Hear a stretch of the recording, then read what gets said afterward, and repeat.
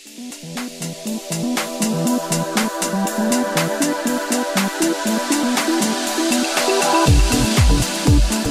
of the things that we see is just students not engaging with us, even when offering help, until like the end of class. And then all of a sudden they open up with all these big things that are happening in their life. And so what we're seeing is just not asking questions, not necessarily talking in class, or necessarily engaging with one another. It's really interesting. So in teaching a hybrid course, I'll watch robust conversation happen in a discussion forum, but then when we're together, it's quiet. That was Randy Harris at Portland State University, but it's also a familiar refrain we're hearing from faculty administrators on campuses of all kinds and sizes right now. How do you engage learners in this post-pandemic age? And so today, we're joined by two leaders of the student success movement. They'll talk with us about what's changed in students since the pandemic and what needs to change on campuses going forward to ensure student success on this episode of Future You. This episode is brought to you by the Bill and Melinda Gates Foundation, working to eliminate race, ethnicity, and income as predictors of student success through innovation, data and information, policy, and institutional transformation. I'm Michael Horn. And I'm Jeff Salingo.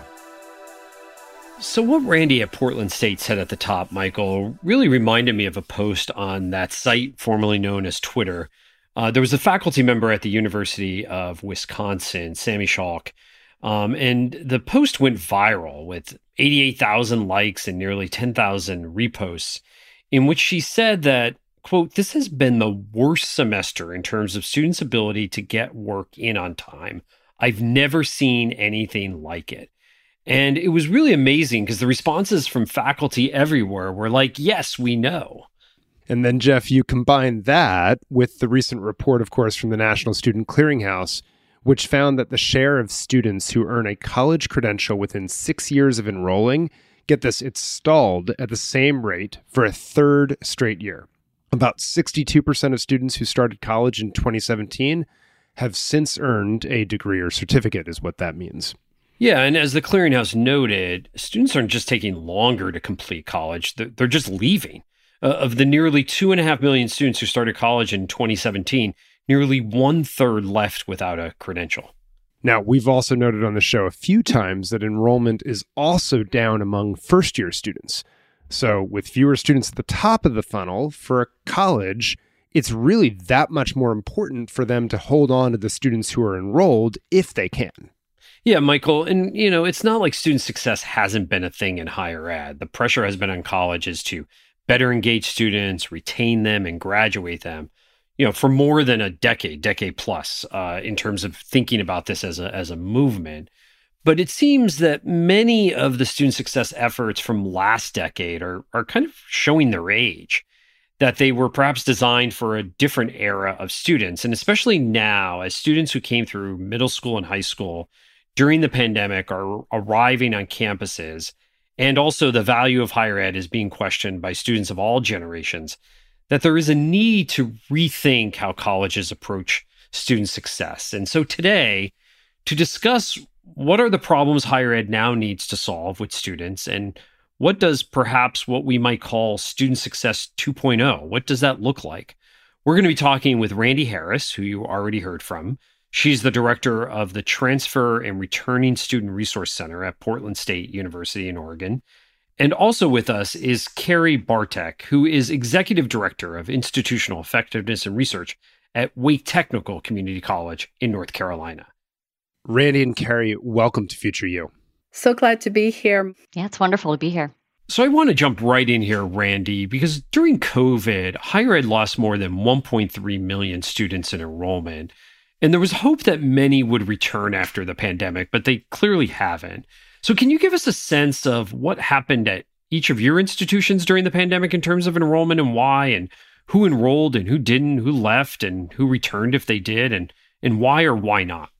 We definitely have seen an enrollment decline across both our first-year students and our transfer students, but I would say a significant decrease in our transfer students. A lot of that was because roughly 60% of our degree-seeking undergrads at Portland State are actually transfer students. And so when enrollment declined at the community colleges, we're now seeing that sort of cascading effect of enrollment decline. I think many of our students, when we've talked to them, have left or paused their education if they weren't local. If they weren't from Portland, we saw those students pause their education during the pandemic. We're starting to see them come back, re-enrolling students, particularly our first-year students. Enrollment is increasing at a great pace. Our transfer students is slower to increase, but we are starting to see more students enrolling, particularly as community college enrollment is increasing. And I think the other thing that we've heard from students is we saw students who it was their first year when the pandemic hit, particularly they just didn't have experience in college, so it was really challenging, and so they left and then paused. Students who were initially starting at our institution when the pandemic hit took time off, but then didn't go anywhere. When you look at who is coming back and who did not come back, we are seeing a great increase in our duly enrolled high school students, our college-aged 18 to 24-year-old students, but our 25 to 44-year-old students are not, and our female enrollment has declined. And some of the factors that may be unique to where we are, we're in Wake County, we are experiencing a tremendous amount of growth and a very robust labor market and return to the labor market. For community colleges, our enrollment is very much linked to the health of the labor market. So when the labor market's strong, people go back to work and sometimes they don't enroll in school. So fascinating. So let's rewind before the pandemic. How would you both describe your efforts to support student success back then? What was working, what wasn't, and why behind those? Well, back in 2015, we made a strategic investment in digital learning. It was part of our quality enhancement plan for our accreditation. We just decided that's what we needed to do. That's where the learning gaps were the greatest. And so we invested in faculty professional development as well as student development and are you successful in online courses. And so we had already had implemented that in 2015 so that by the time COVID hit, all of our faculty were certified in online learning. It was just getting our support services online, which we were able to do very quickly because we had already gone through some of the instructional professional development that we needed to do it. So that was a success as far as being able to retain students and get them through their courses when the pandemic first hit. Yeah, so at Portland State University, prior to the pandemic, one of our big focuses was using human-centered design to really build the best student experience. So we were focusing on the experience of students and how we could improve access to learning and services in the best way. And so we used human-centered design to problem pose with our students, our faculty, and our staff, and then co-created solutions, and really focused on a complete redesign of our academic and career advising system, as well as self-service models for students to find answers to questions, navigate the institution, and do that in real time via digital tools, as well as increasing flexible degree options. So students who weren't fully online or fully in person, but ways they could have a flexible degree, a hybrid experience in that way. And having more coordinated systems on the back end for student services. So our registrar's office, financial services, advising, ways in which we could coordinate on the back end so students would have a seamless experience. What did you learn during the pandemic about your student success efforts that have stuck? And what are you finding in some of those early results? It sounds simple, but meeting students where they are, the proactive outreach to our students had to be exponentially grown in terms of they weren't reaching out to us for help. So we reached out to them. What do you need? How can we support you? And we did it in the moment of like, do we need to send you a Wi-Fi hotspot, right? Do you need a laptop? How can we get that to you? And I think what's stuck is, again, finding different ways to reach out. So, we engage the use of a chatbot now to work with students. So it texts them and then they can tell us what they need and then we follow up, which is really great. We now have a team of folks, it's called our progression team, who does outreach to students who are likely to have holds or aren't registered or doing things so we can identify what they need, get them connected to a service, and then help them move forward on their degree. And I think that's been really helpful. So what we did is we developed care teams for advisors for students, and they are made up of teams of people. When you can't do one-on-one, you have to figure out a way to network. You have to figure out a way to do a team approach to care of students. So we have now advisors, success coaches, and support people on a team by 13 meta majors. That was part of our strategic plan. And now every student has a care team, and every student knows their advisor, and the care teams reach out to the students. That was a change that we made during COVID-19, and it's based on this idea that when you can't do the high-touch one-on-one, if you can do on a team what you can't do one-on-one. So that was a big takeaway for us of what worked as far as keeping students retained. So I'm really curious, Randy and Carrie, about something that I saw recently on Twitter from a faculty member at the University of Wisconsin who noted that the fall semester was one of the toughest that she ever had as a faculty member. And there was so much agreement by faculty members everywhere to that statement, mainly because students weren't handing in things, they weren't showing up to classes, they had kind of unreasonable expectations about what the classroom would be like. And there was a lot of sense that this is kind of the long tail of COVID. And just kind of interested in your take on that.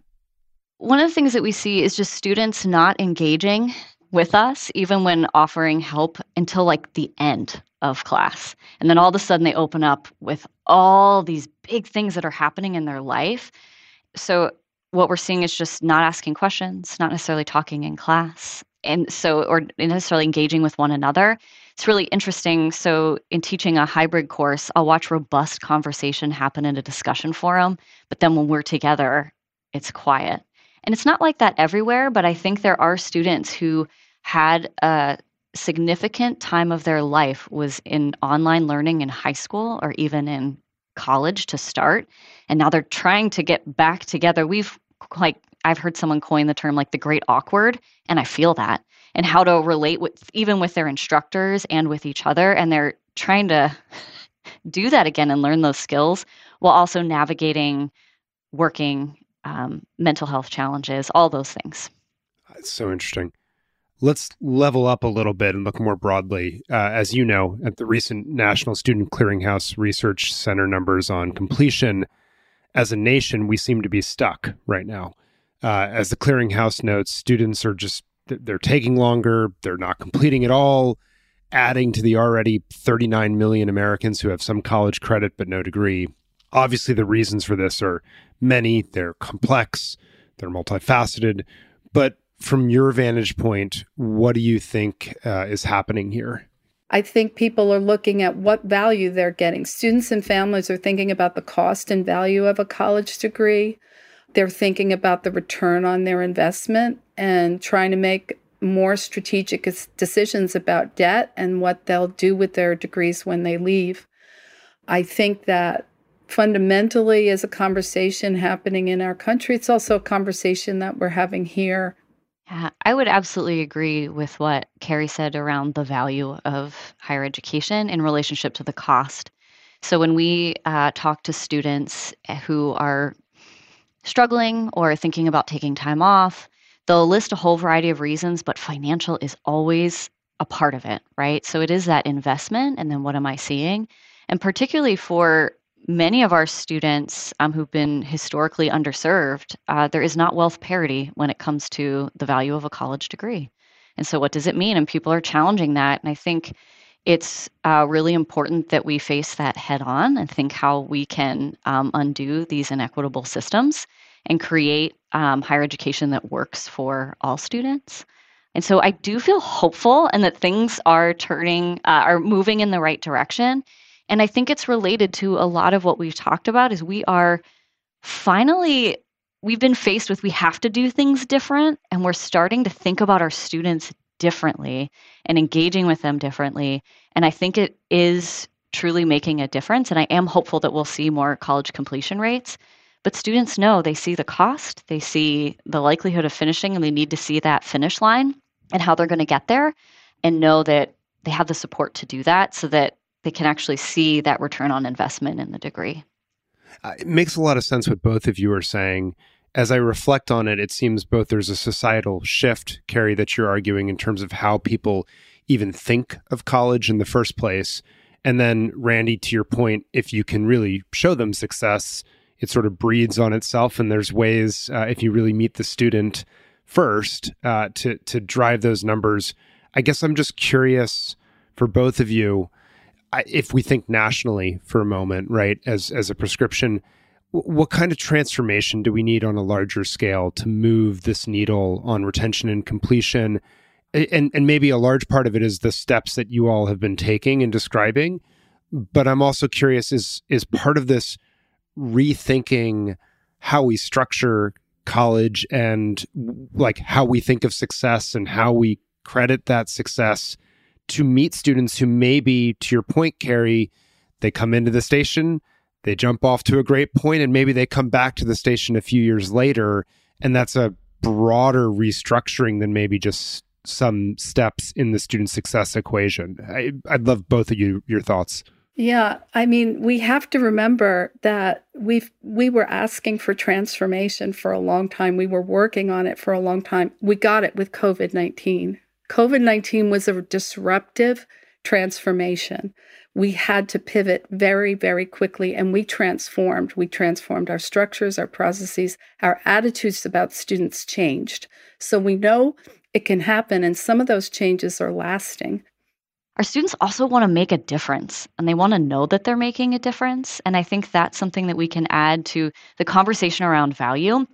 And what I think is really important, particularly right now in our society, is the development of critical thinking and the ability to engage with others and move really important work forward in solving some of the problems that exist today, but that are also coming. So asking that question, what does the future need from us, right? And how are we developing skills around that and experiences to support students to feel like they truly are making a difference while supporting their career goals and all of that.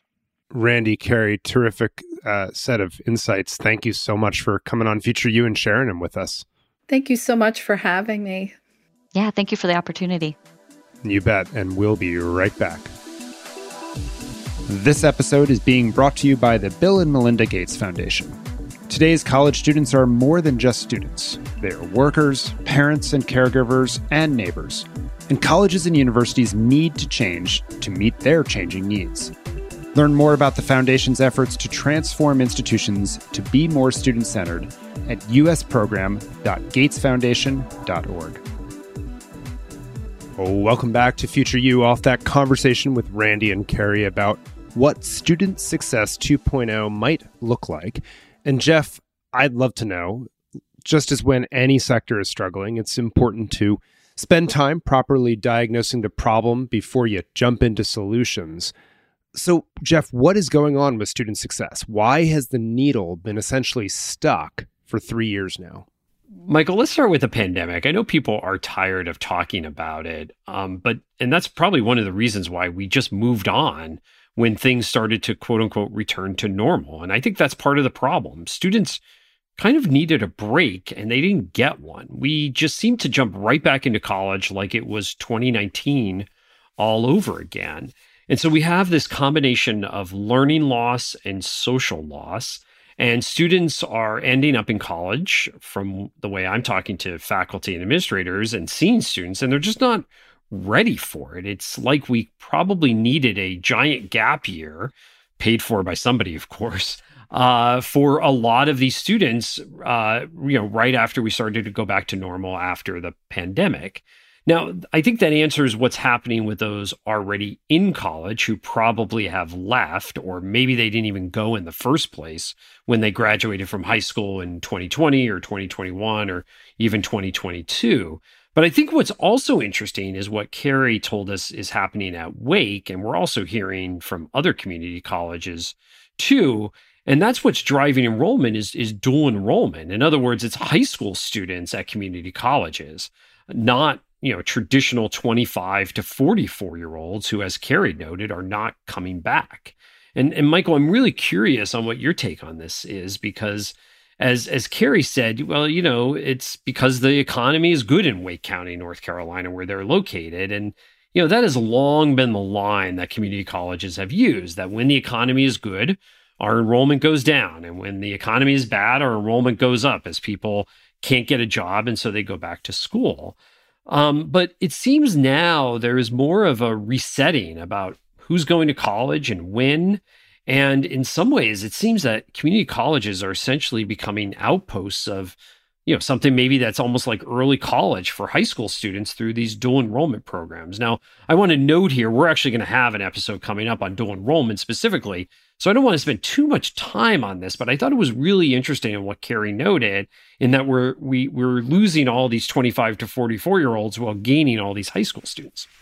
Yeah, Jeff. Well, first, it'll be interesting to see if what Carrie talked about holds, because as you know, the pattern of good economy, bad economy, down enrollment, up enrollment was broken during COVID. That's not what happened to community colleges when the economy tanked. Be really interesting if that's indeed what we're seeing, the restoration of that pattern. But I think your other observation is right. It certainly seems like we're having a resetting of who goes to community college. Now, you and I, not only are we doing a future show on this topic, but we've also talked about this before in our show. We've betrayed some of our own biases and concerns about it.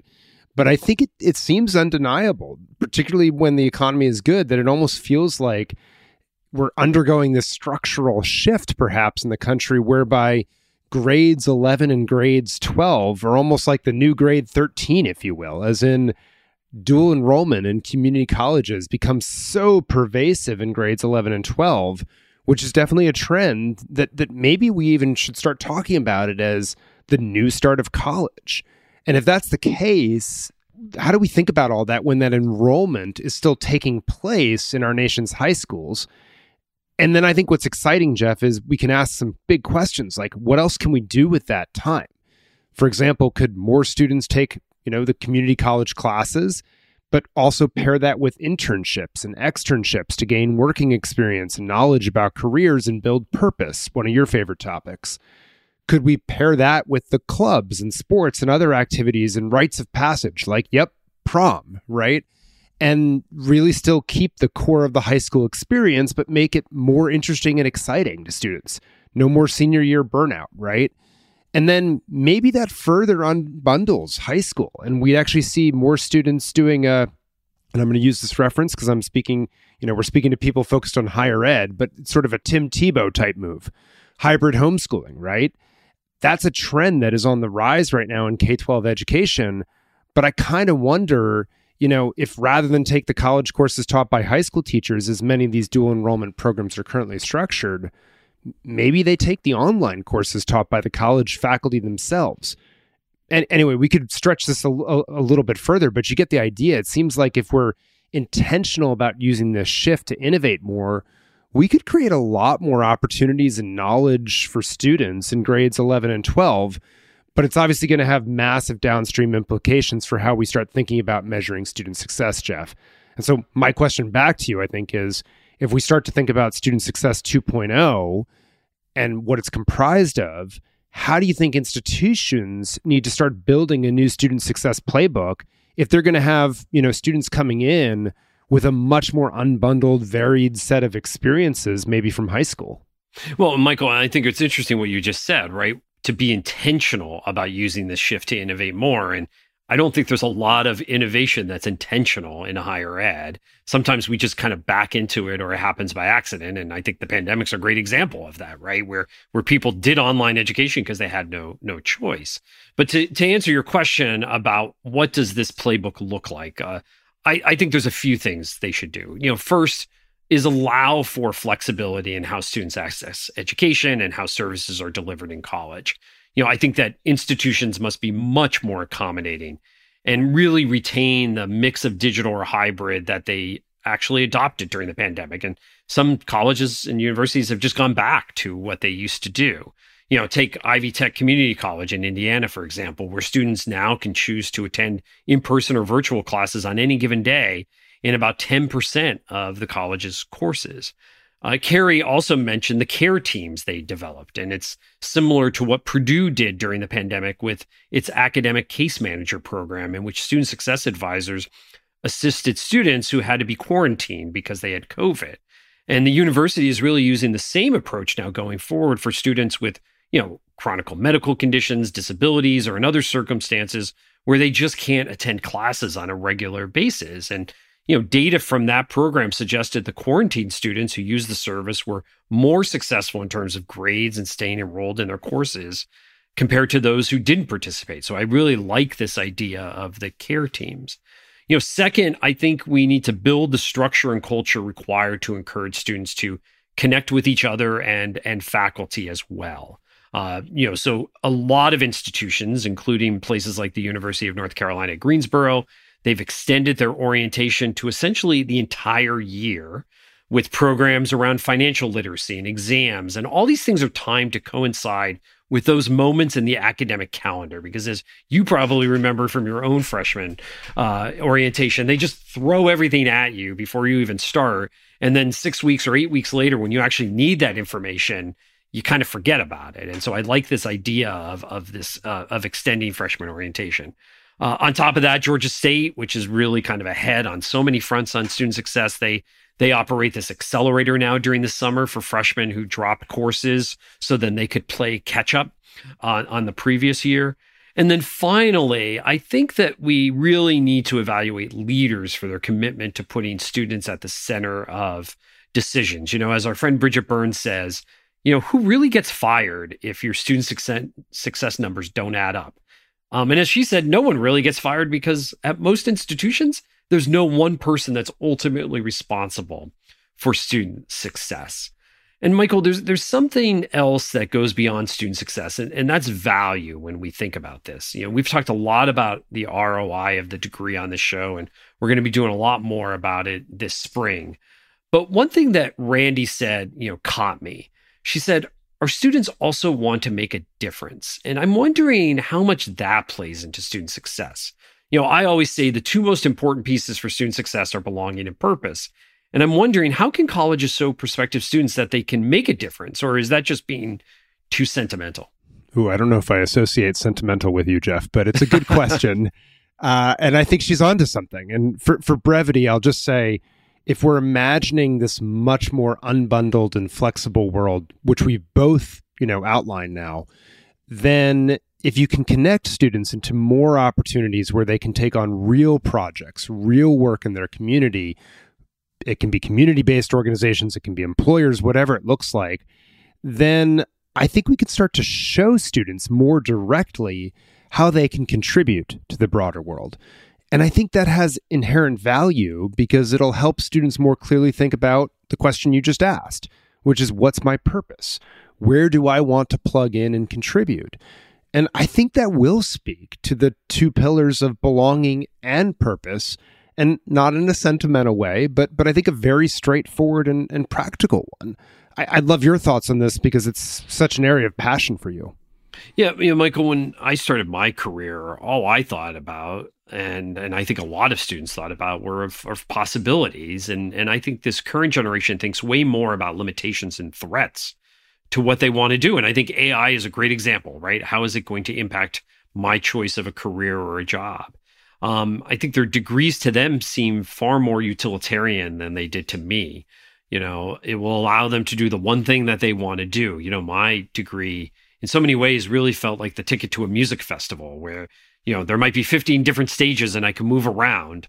My degree was that ticket and I could do many different things. Of course, I ended up in journalism, but I've done many different things since then, including, this great podcast. And I don't think I ever imagined that, 20 plus years ago. But Michael, there's this one other question that I have about the data, because it was noted in the Chronicle after that Clearinghouse data came out that completion rates and perception of higher ed can be kind of a chicken and egg thing, right? Students who aren't sure a degree is worth the investment are more likely to leave. And that's contributing to the stuck completion rates, of course. And at the same time, higher ed's apparent inability to graduate more of its students helps fuel not only the students' perception, but also the public's perception about its value. So in an era of limited resources, where do you as a university put those resources? Do you put them in recruitment, in student success, in changing perceptions? In many ways, it seems like a game of whack-a-mole, right? Because every time I put resources somewhere, the issues somewhere else just don't improve, which hurt where I just put my resources. Yeah, it's a great point, Jeff. And I think historically, colleges have put those resources at the top of the funnel because their incentives have been around enrollment. And so they just wanted to get more students into the funnel, if you will. But what you've just captured is the downward spiral that I think we're in right now. And in my mind, that the first rule of getting out of holes is to stop digging them. And to me, in an era focused on value and ROI and outcomes, where policy may move in that direction as well, I think that means you just don't keep following the same old playbook and filling the top of the funnel. Instead, you fix the ROI, the value part of the equation. You show students and society that the education that you're offering is relevant. You show that the degree, and more importantly, I would argue, the knowledge and the skills and the network that you get from it will result in something positive and tangible. And if you build that sense of contribution, but also launch students to a place where they can act on it and do so at a cost that they can afford, I think students and families will stop asking some of the questions that they have been of, is college really worth it? Now, that also implies, Jeff, I think, getting out of the, some of the games of politics that we've talked about in past shows. And it really means focusing on the questions of cost and business model and value proposition. And I don't mean tuition when I say those things. I mean the underlying spending that an institution does. If you get your cost structure in line and launch programs with lower underlying cost structures that actually result in value, I think you can start to answer these questions, stop digging the hole, and become the place that's differentiated and other students want to start coming to. Yeah, Michael, I think it's so true. And I think it really does start about something you said earlier about really being intentional about innovating more. And that includes on all of these fronts.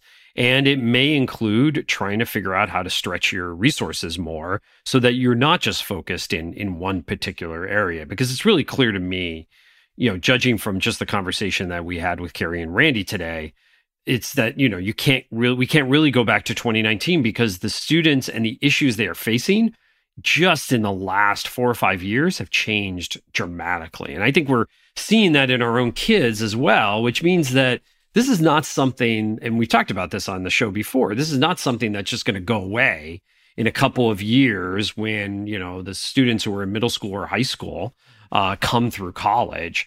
I think this is going to be something that is really generational. And we're talking, a decade plus. So if we don't start being intentional about innovating more on student success now, it's going to be too late, especially when the demographic cliff comes later this decade. So we're gonna wrap up there. Thank you again for all our listeners being with us today on this special episode of Future You around student success. Thank you to the Gates Foundation for their sponsorship of this particular episode. And we'll see you next time on Future You.